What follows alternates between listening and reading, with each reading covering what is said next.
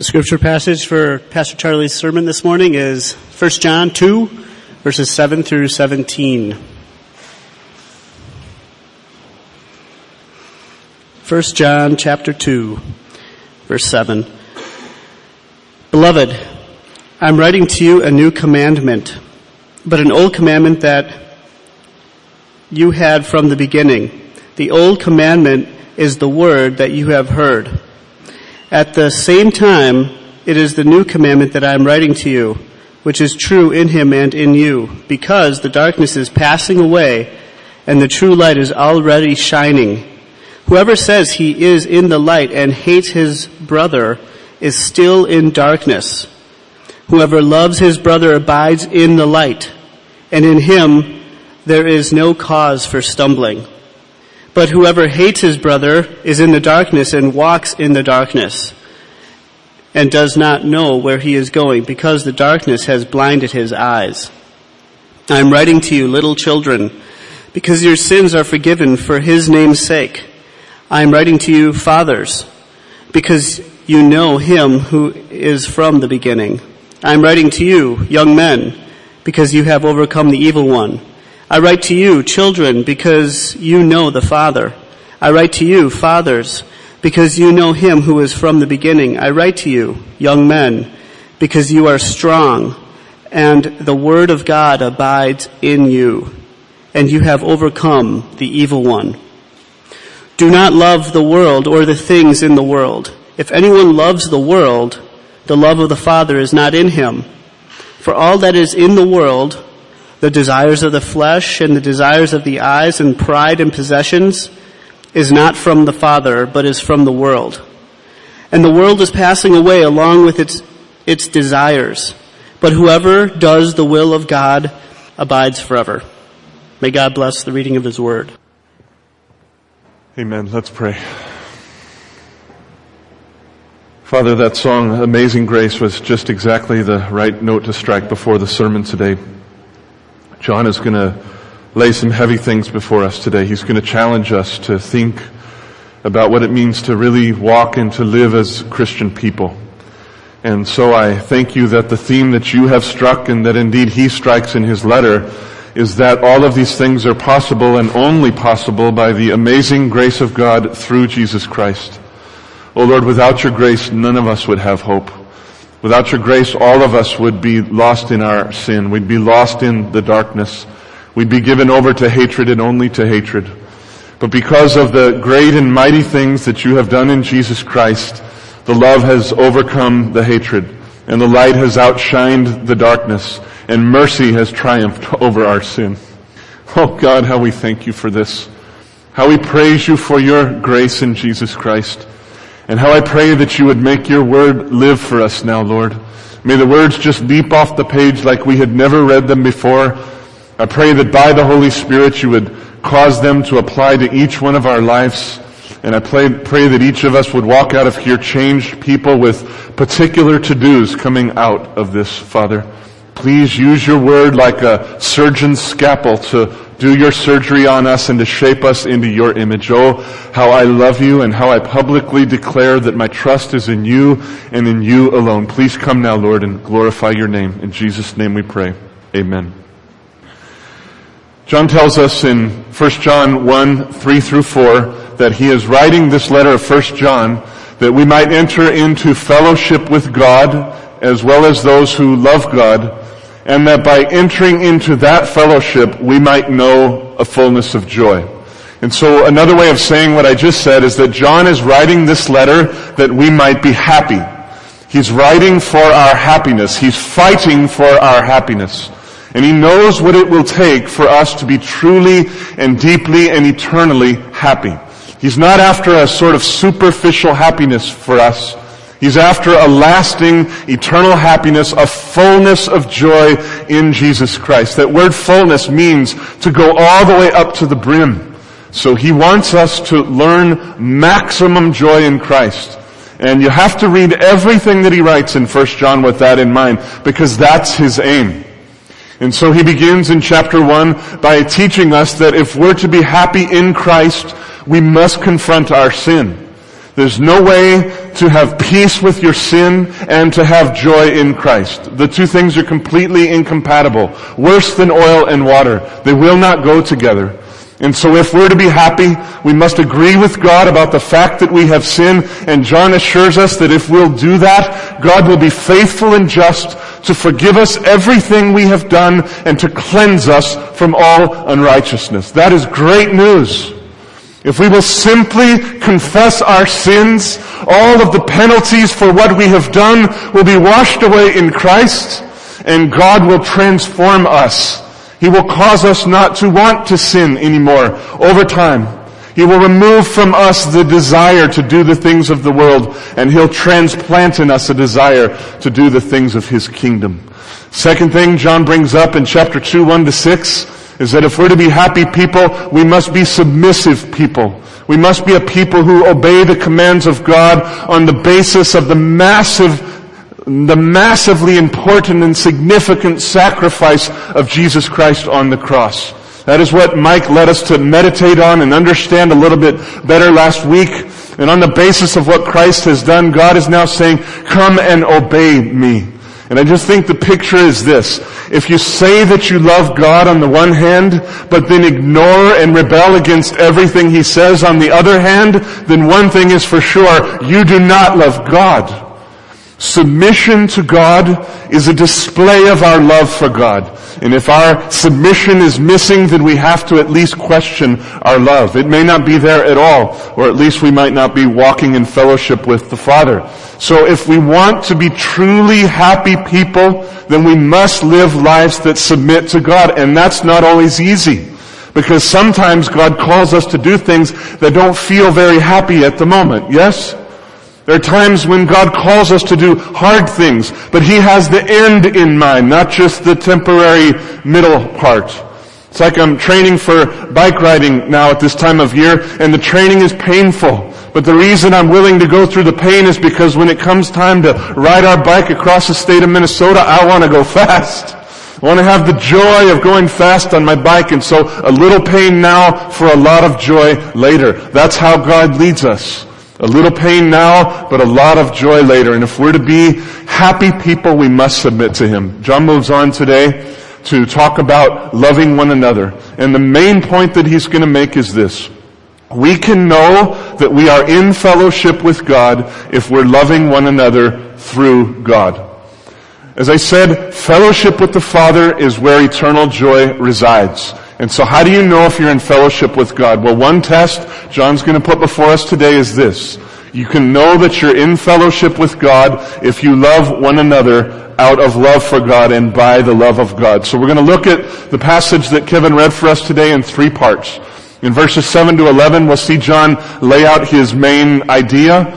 In verses 12-14, we're going to see him affirm the people that he's writing to. And then in verses 15-17, we'll see him dissuade us away from the things of the world so that we can give ourselves to the love of God and to the love of one another. And again, the main thing we're going to see is that we can know and have confidence that we are in fellowship with God if we are in fact loving one another through God. So in verses 7-11, John teaches us that who's ever walking in the light and yet, or at least claims that he's walking in the light, and yet hates his brother is in fact not walking in the light. But the one who loves his brother or loves his sister abides in the light, and that there is no cause for stumbling in him whatsoever. So let's read those verses again, just 7-11. John writes, Beloved, I am writing you no new commandments, but an old commandment that you had from the beginning. The old commandment is the word that you have heard. At the same time, it's a new commandment that I am writing to you, which is true in Him and in you, because the darkness is passing away and the true light is already shining. Whoever says he is in the light and hates his brother is still in darkness. Whoever loves his brother abides in the light, and in him there is no cause for stumbling. But whoever hates his brother is in the darkness and walks in the darkness and does not know where he is going because the darkness has blinded his eyes. So John begins this section by saying something that might seem a little contradictory, so I just want to say a word or two about it. He says at one and the same time that he's writing no new commandment to the church, but then he turns right around in the next verse and says what? He says, namely in verse 8, that he's writing a new commandment. So it's an old commandment and yet it's a new commandment. I just wondered, John, what are you talking about? Well, I think on the one hand he says this is no new commandment because everything John teaches, just like everything Jesus taught, is rooted in the Old Testament. The New Testament does not provide us with new ideas. The New Testament provides us with a fulfillment of very, very old ideas. Everything that happened in Christ and in the early church was already taught about and foretold in the Old Testament. So in a very real sense, everything we will ever teach in this church is no new commandment. It's very, very old. Truth is as ancient as God, right? And the revelation of God is as ancient as the Old Testament. So in a very real sense, this is no new commandment. And beside that, I think John is referring to the fact that he and others had taught these new believers at length about what it meant to be Christians. They had discipled these young believers and taught them the ways of Jesus Christ. And so now John is writing and in a way is saying, listen, I'm not teaching you here in my letter anything that you haven't already heard from me. I'm not telling you anything you don't already know. What I'm trying to do is fan into flame the things that are in your heart that you already know. Some confusing teachers have come into your life and you're confused about what to do and which way to go. My purpose here is not to say new things to you, but to stir up old things in you. I want to remind you about what I already taught you. And yet on the other hand, John just has to pause and say, listen though, this is a new commandment that I'm teaching you. And the reason is, there has been a fundamental shift in human existence since the life, death, and resurrection of Jesus Christ. Since the light of Christ broke into the world, something great has happened, and it's made all the old commandments seem new and fresh again. Namely, the darkness has begun passing away, and the true light has already begun to shine. Amen? The kingdom of Satan has not been totally destroyed at this point for whatever reason. God has designed to do that by a process, but beloved, his kingdom is as good as gone. You could say that his kingdom is alive, but already dead. It's gone. The light has come into darkness. I was thinking this morning as the sun rose up, there's just no room for darkness anymore, is there? It is not night outside right now because the sun is up. And in the same way, Jesus Christ has come into the world, and there has been a fundamental shift in human existence. The light is shining, and the darkness will not be able to stop that light from shining. Hallelujah. Amen? Because of this, all of the old commandments seem new again. They seem fresh again. They're living in a way they did not live before. They're vibrant in a way they were not before. They are new. They are fresh. They are life-giving, so to speak. Christ the King is now the victor over all things, and nothing will stop him from accomplishing his purposes. Now that we have believed in Jesus Christ, for those of us who have believed, our sins have been wiped away, and Satan can no longer accuse us before God and succeed. You see, because Christ has taken away my sin, Satan can accuse me of all kinds of stuff that I have actually done. He can do that. But it won't matter anymore because by the grace of God, Jesus Christ has removed the consequences of my sin. And so all the old commandments live for me again because my failure to keep them won't keep me from God. And another thing, since Jesus Christ has come and we have believed in him, he has given us the gift of the Holy Spirit in a way that it did not exist before Christ.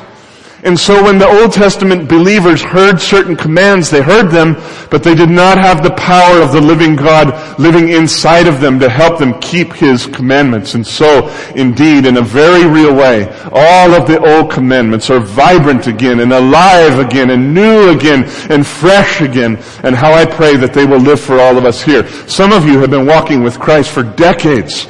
And my prayer for you this morning is that all of this will sound like you have never heard it before because the Holy Spirit will make it live for you. I think John has all of this in mind. Now in verse 9, he begins to get to the heart of what he's teaching, and he says that whoever claims to be walking with Jesus Christ, whoever claims to have a relationship with him, to be a believer, to be a Christian and all that goes with that, and yet hates his brother or sister, that person is actually walking in the darkness. Now the word for brother that John uses here, as I'm sure you know, refers to fellow believers, not to blood relatives.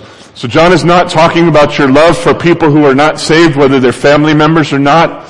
John is talking about our love for each other as people who have come to believe in Jesus Christ. And the word brothers refers not only to men, but also to women. I have told you before that in the Greek language, they would often use male or masculine nouns and pronouns to refer to a mixed group of men and women. So the word in Greek is adelphoi. The word for sisters is adelphai. But instead of saying adelphoi kai adelphai, they would just say adelphoi, brothers, and they would know that people understood this referred to both men and women. It's the same thing in Spanish, right, Kimmy? With the word hermanos. If you say hermanos in a group of mixed people with males and females, everybody who understands Spanish knows that you're referring to the whole church.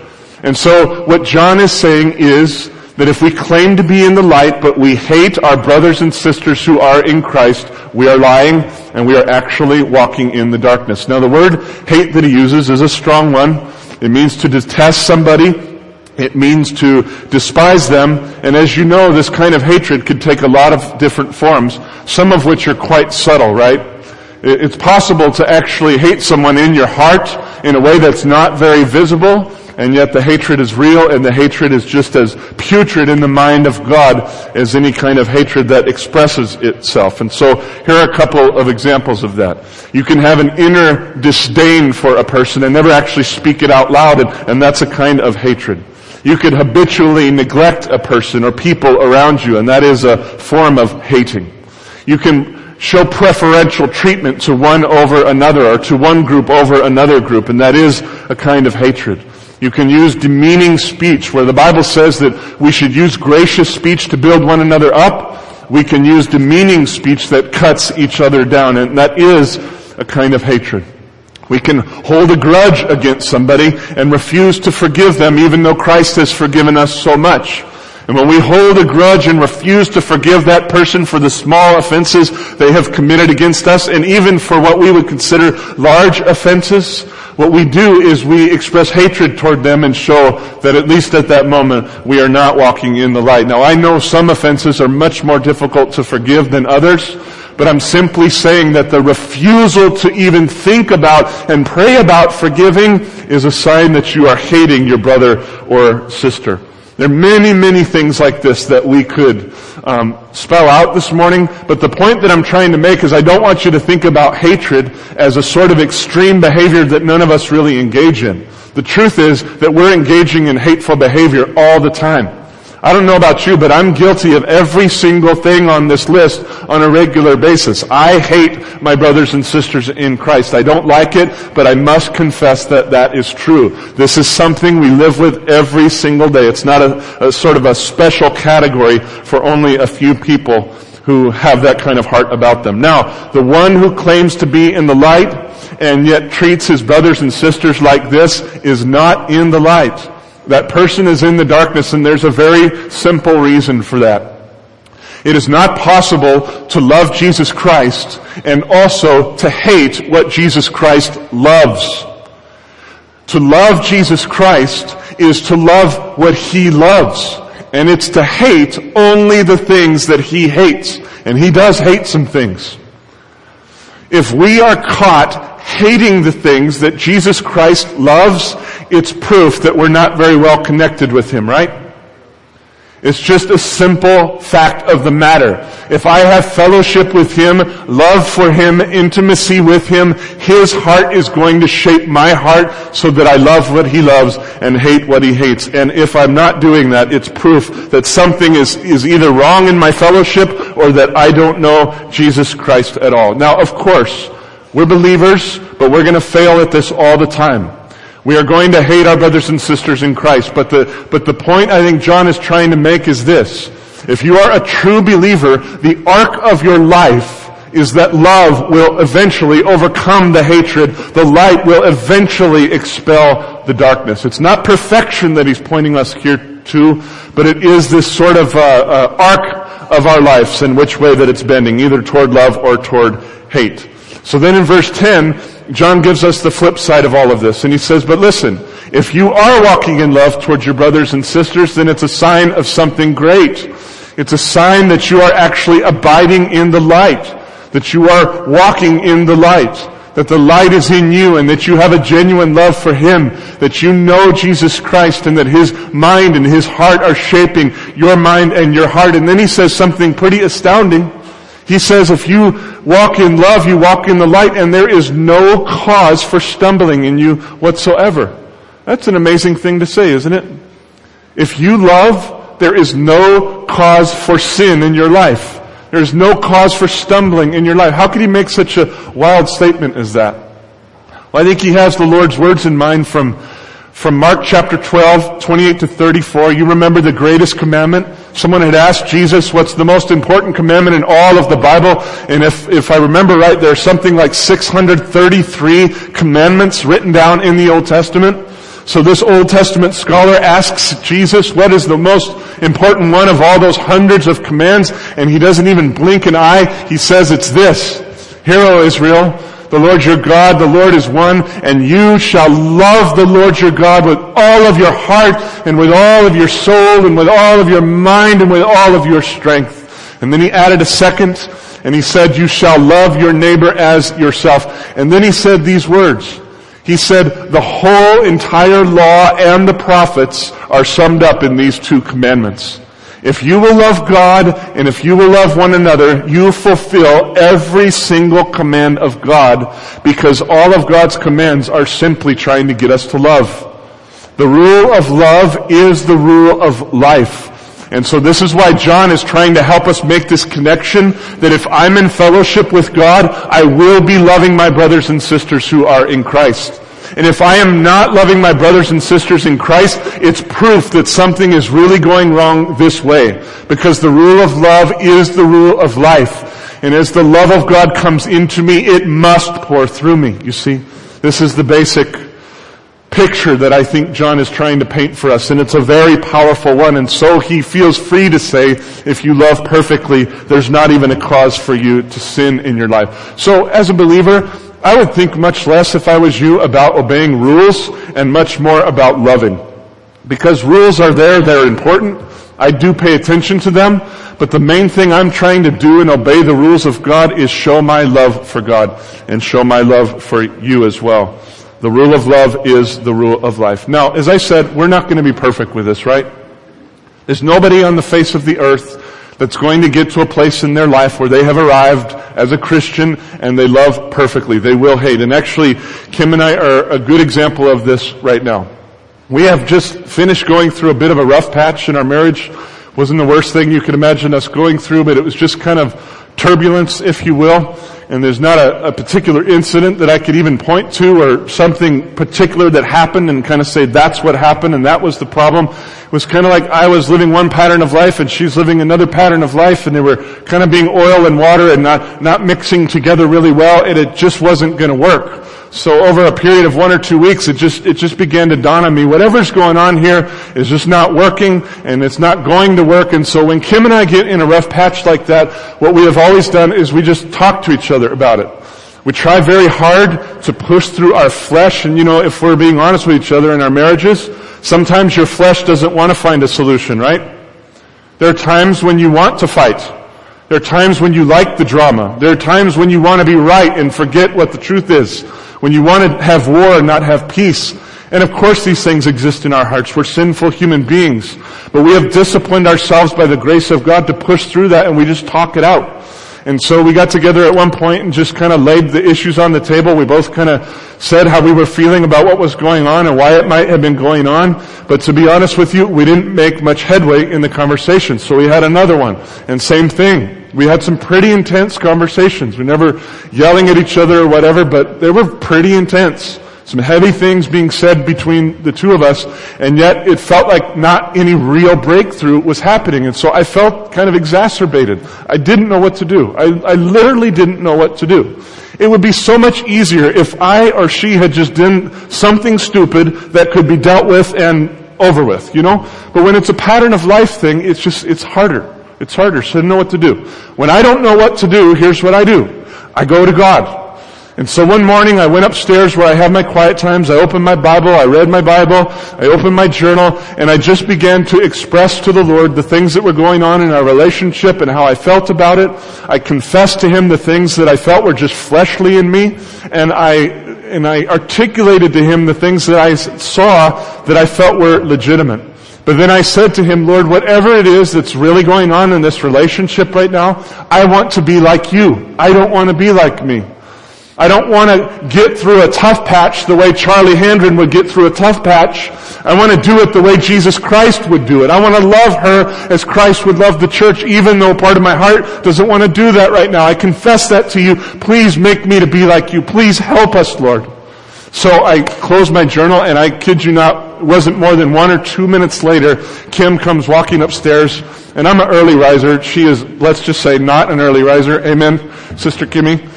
And she got up real early that morning because I think the Lord stirred her up, and she came upstairs and she began to share her heart with me and confess her faults, and I confessed my faults to her.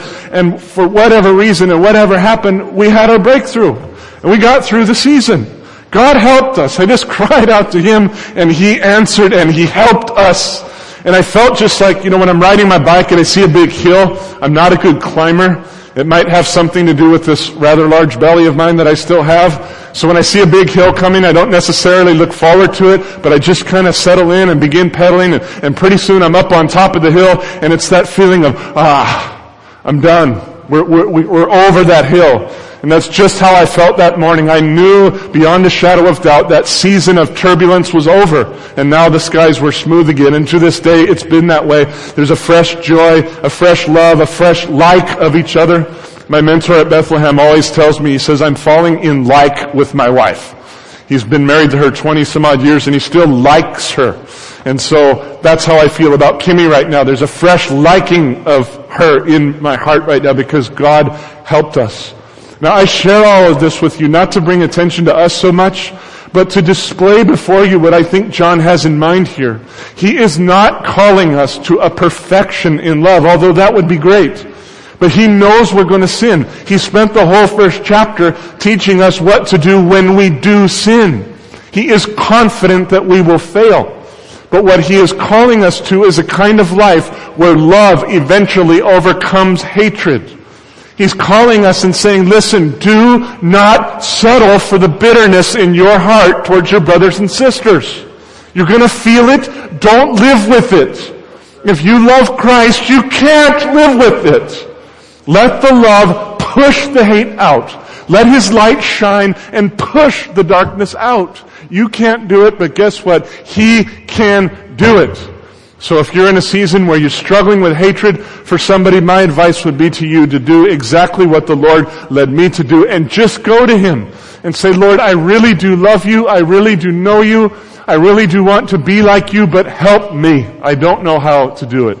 If you do that, even in your imperfection, you will be showing that you are a lover of God and that you abide in the light, that you indeed know Jesus Christ. Now, John has just laid some very heavy things on the table, and I think that as a pastor who knew the people he was writing to very well, I think he began to be concerned that all the heavy things he was putting on the table were going to confuse his readers, and I think he thought that they might be concerned that John doubted their salvation, that he doubted where they stood with Christ. And so my read on verses 12 through 14 is that John wrote those verses right where he did to sort of pause what he's saying and affirm his readers. And so let's read those verses again, and I'll show you more of what I mean. He writes in verse 12, I am writing to you, little children, because your sins are forgiven for His name's sake. I am writing to you, fathers, because you know Him who is from the beginning. I am writing to you, young men, because you have overcome the evil one. I write to you, children, because you know the Father. I write to you, fathers, because you know Him who is from the beginning. I write to you, young men, because you are strong, and the Word of God abides in you, and you have overcome the evil one. So John cycles through three very familial, kind of affectionate terms 3 times, and the terms are children, fathers, and young men. I think that what he means by these 3 terms is this. I think he's looking at the church, and addressing new believers. He calls those children. And he's addressing mature believers. He calls those fathers. And he's addressing those who are somewhere in the middle. He calls those young men. And just as with the term brother, I think that he has both men and women in mind. Because obviously John knows that both men and women are new believers. And both men and women are mature believers. And both men and women are somewhere in between. So picture John writing to the whole church, not just to the men, and affirming them at every level of walking with Christ. Both a new believer, a growing believer, and a maturing believer. So let's begin looking at the first cycle. First he says, children, I'm writing to you because your sins have been forgiven in a sort of once-for-all kind of way, and they've been forgiven for the sake of the name of God. Now, I don't normally go into Greek grammar stuff in my sermons because I think, frankly, it's kind of boring and nobody cares much about it. But every once in a while, it impacts the meaning of a passage so significantly that I just have to stop and explain a few things to you. All of the verbs that John uses in 12, 13, and 14 are in what the Greek teachers call the perfect tense. And the perfect tense is a past tense in Greek, but it's the kind of past tense that has ongoing results. So the idea is like something happened back here, whatever it was, but the results of that are going on and on and on and on. Probably the best example of this in the New Testament is when Jesus was hanging up on the cross. And you remember how one of the biblical writers, I don't remember which one, said that Jesus said, "It is finished." In the Greek language, he actually said it in the past tense. In the Greek, Jesus said, "It has been finished." But the power of what he did on the cross was so strong that you could actually translate his words in the present tense. It's an ongoing result. All of the verbs John uses here now in verses 12 through 14 are in that kind of tense. And so he's trying to communicate to these believers that his assessment is that they actually know Jesus Christ. And so to the children, he says, children, I am writing to you because your sins have been forgiven in a once-for-all kind of a way. It happened in the past, but you are in Christ and you will always be in Christ. Next there in verse 13. John encourages the fathers by assuring them that they have come to know the Father in a once-for-all permanent way. And I'll tell you, as a mature believer in the church, that is the best thing that anybody could ever say to me. It doesn't matter to me if someone would compliment my preaching or my teaching or the love that they've received from me or any of that. I mean, I appreciate it, but what means the most to me is that I am connected with God Almighty. That I know God and I know His Son, Jesus Christ, and I have eternal life in Him. Nothing greater could be said about a life. In fact, maybe I'll put on my tombstone, by the grace of Jesus, He knew God. What more could be said of you? And John is trying to affirm, I believe that you are in Christ, fathers. And then he goes to the young believers and he tells them that they have overcome the evil one in a once-for-all kind of a fashion. This is a perfect verb. It's an overcoming that happened in the past and has eternal results. And I can't help but think of John 16:33, where Jesus said to His disciples, He said, listen, I'm going away now, and you're going to have a lot of trouble in this world, but be of good cheer. Why? Because I, Jesus, have overcome the world. And so then I think the idea is that through faith in Christ, His victory becomes our victory. And when we believe in Him in a once-for-all permanent way, we overcome the evil one. We overcome this world. And John wants these young believers to know, that's you. I'm putting some heavy things before you, but I want you to know that I think you are in Christ and that you have overcome. And so now the second cycle in verse 13. Children, just like your fathers, I am writing to you to let you know that you have come to know the Father in a once-for-all permanent way. Fathers, I'm saying to you again the exact same words, and yes, I know I'm repeating myself because I want you to get it. You have come to know Him who is from the beginning. Hallelujah. Young men, I want you to know, young women, young believers, maturing people, you got a long way to go, but you're on the path with Christ. You love Him. You're pressing into the kingdom. I want you to know that in Jesus you are strong. Iskouros is the word in Greek. You're strong. And the word of Jesus Christ is abiding in you. It's protecting you. It's giving you light. It's guiding you. It's giving you power and all the wisdom that you need. And you have overcome the evil one. Beloved, I feel just certain that the pastoral heart of John wrote these verses to affirm the believers and say to them, yes, I am saying some very heavy things to you that might cause you to doubt your very salvation, but I am convinced of better things in your case. I am convinced that you are in Christ. Now let's get back to the flow of thought. Now that you know how I feel about you, now that you know my assessment of you, let's get back into the flow of thought. If I was the Apostle John writing to this church, I would write the exact same words because that is how I feel about you too. You are in Christ. I have seen the fruit of Christ in so many of your lives in so many ways, and it gives me great joy. And so I think you should put yourselves in the place of John's original readers, because honestly, I think you're very, very much like them, and he would affirm you even as he has affirmed them. Now with that, he goes on finally in verses 15 to 17 to do one more thing. These verses are not disconnected from his thought earlier in the chapter. They complete the thought in this way. John is saying, if you want to love one another as you ought to love one another, you have to let go of the love of the world. The love of the world interferes with your love of God. The love of the world interferes with your love of one another. So let it go. Let it go. There's a higher joy there for you. Let's read those verses together. Do not love the world or the things in the world. If anyone loves the world, the love of the Father is not in him.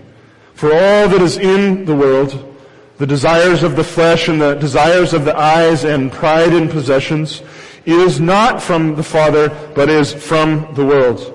And the world is passing away along with its desires, but whoever does the will of God abides forever. Beloved, to love the world is to hate God, and it is to hate one another simply for this reason. To love the world is to prefer the world over God, and it's to prefer the world over each other. To love the world is to put ourselves rather than God at the center of our universe, and that's idolatry. So if you think about the things that John describes there, what he calls the things of the world, what are they? He said that, first of all, the desires of the flesh. Now that word desires is actually a neutral word. Even Jesus was said to have desires, and the Greek writers use that same exact word. So desire in itself is not sinful, but John is talking about that kind of fleshly desire that basically wants to do anything that it has to do to gratify my personal cravings, my personal longings. So what's at the center of my thought and at the center of my affections is how I can feed all the stuff I want, whatever that stuff is. Whether it's money, power, sexuality, position, whatever. I just want to feed my flesh. That's one of the things of the world. Second thing is the desires of the eyes. And I think John simply means here both stimulation, things that we look at to gratify ourselves by being stimulated by them. And also, you know how this goes. You usually don't begin coveting after something until you look at it, right? And then usually you have to look at it and keep looking at it. You look at it and you contemplate it, and the next thing you know, you just have to have it. I just have to have that thing. And everything in my life begins revolving around getting that thing. That is the desire of the eyes. That is the desire of the flesh. And then finally he says pride in possessions. It's the kind of a dynamic where we put our hope in this earth, and what this earth is about is just getting more toys. You remember the famous 80s bumper sticker, I think it was the 80s, the one with the most toys, what? Wins. The one with the most toys wins. That's how most people are living their lives. Bigger houses, bigger boats, nicer cars, more prestige, more money, more trips to Europe and wherever else. More. Pride in possessions. You know what's at the heart of that? Is that my hope is in this world. That's what's at the heart of that. If I could buy my own island, that would be great. Why? Because my hope is in this world, and it's all the hope that I have. So can you see that the love of this world puts us right at the center of everything, and it puts God off to the periphery? God might be someone that we acknowledge from time to time. Geez, we might even go to church. But it's like this. It's my career, my house, my money, my church, my this, my this, my this, my that. I am in the center of this picture here. There's no way to go forward with God and live a life like that. Yes? No way. The way to go forward with God is to die to our love for this world, to die to our passion for the things of this world, and to put God at the center of the throne where He belongs. God is the ruler of the universe, period. No matter what we say. But God is also the only rightful ruler of my life. He's the only one that has the position, the prestige, the wisdom, the power to belong in that place. And so the secret of living in Christ is by His grace to place God on the throne. Love God more than you love everything, and all the rest of this stuff is just going to fall in place. Now, listen, we enjoy some things in the world. God said in 1 Timothy chapter 6 that He has given us all things to enjoy. To be a Christian is not to stop enjoying everything in this earth. It's just that there's an order here. And if we're to go forward, we simply must get the order right. What's more, if you're to get the order right with people, you must also let go of the things of the world. If you stop and pause and think about it, when you really give yourself to the things of this world, it puts a sort of disdain in your heart toward other people. You might spend time with them. You might even share some of your things with them. But the truth of the matter is that somehow or other, you're using them to get greater joy for yourself. You're still at the center. The only way to love people as Christ loved us is to give all that up and to love God more than we love anything else. So I pray in Jesus' name that we will do that. It is a sign of whether or not we are in Him. So, beloved, again, here's John's main point. If you want to be truly happy, enter into fellowship with God. How do you know you're in fellowship with God? Well, here's one way. You know that you have fellowship with God when you love one another through God. When the things are rightly ordered in your life, you know that you have fellowship with God. We are not talking about perfection here. Nobody can be perfect. But we're talking about the momentum of your life moving toward love rather than hate, moving toward light rather than darkness, and how I pray that that will be true of us. So I want to close today just by asking you 4 or 5 questions, and then we'll sing our closing song and we'll dwell in prayer just a little bit and let the Lord have some time to search our hearts and help us. So here's just 4 or 5 questions.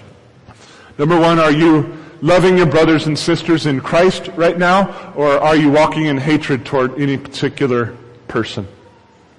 As I said, you won't be perfect, but the idea is love pushing hate out, is light pushing darkness out. Second question, is there anyone in your life right now that you need to forgive? And I don't mean, maybe the Lord would lead you to go somewhere and think about this really, really, really deeply, but I'm talking about those sort of top of the mind things where you know exactly who I'm talking about right now. There's somebody in your life that you know you need to forgive. Who is that person? What's going on there? Why aren't you forgiving them? To flip that around, is there someone in your life that you need to ask forgiveness of? Did you offend somebody and the Lord has helped you to see that either this morning or over the last week or two, and you just need to get it right? Is there some, in a way, that's walking in hatred too, when you know that you need to get something right and you're not doing it? So is there someone that you need to get right with? Is there an attitude in you? Is there a pattern of life in you that's hurting your love for God and hurting those who are around you? That's causing you to be at the center of your life rather than God and is diminishing your love for those around you? Is there a kind of a pattern like there was with Kim and I? What will God say to you? What I do know is that to love Jesus Christ is to love what He loves. And what He loves more than anything besides His Father is the church that He spilled His blood to create. Amen? He loves His people more than we can imagine. And so let us learn to love one another. Let's pray. Oh God, how I love You for Your word. It is so much like a surgeon's scalpel that cuts us open and exposes the deepest thoughts and intentions of our hearts. As the writer of Hebrews said, none of us can hide from Your wisdom. None of us can hide from Your light. Not even a shadow outside right now can actually hide from the sun. The sun is just shining too bright, and in the same way, no sin can be hidden from You, and You use Your word as a floodlight to show us that. And so I ask you, Lord, to bring relational kinds of sins to our mind, and moreover, I ask you to bring the grace of Jesus Christ to bear in our lives. Oh, Father, cause us to plead with you for forgiveness and for power and for wisdom to overcome hatred with love and overcome darkness with light. Cause us to show that we really do know you by loving one another as we should. Only you could make this happen, Father, and we acknowledge that. Outside of your grace and power, we have no hope inside of ourselves. And so we freely acknowledge that, and we ask you to come now, reveal things to us, and help us. In Jesus' name I pray. Amen.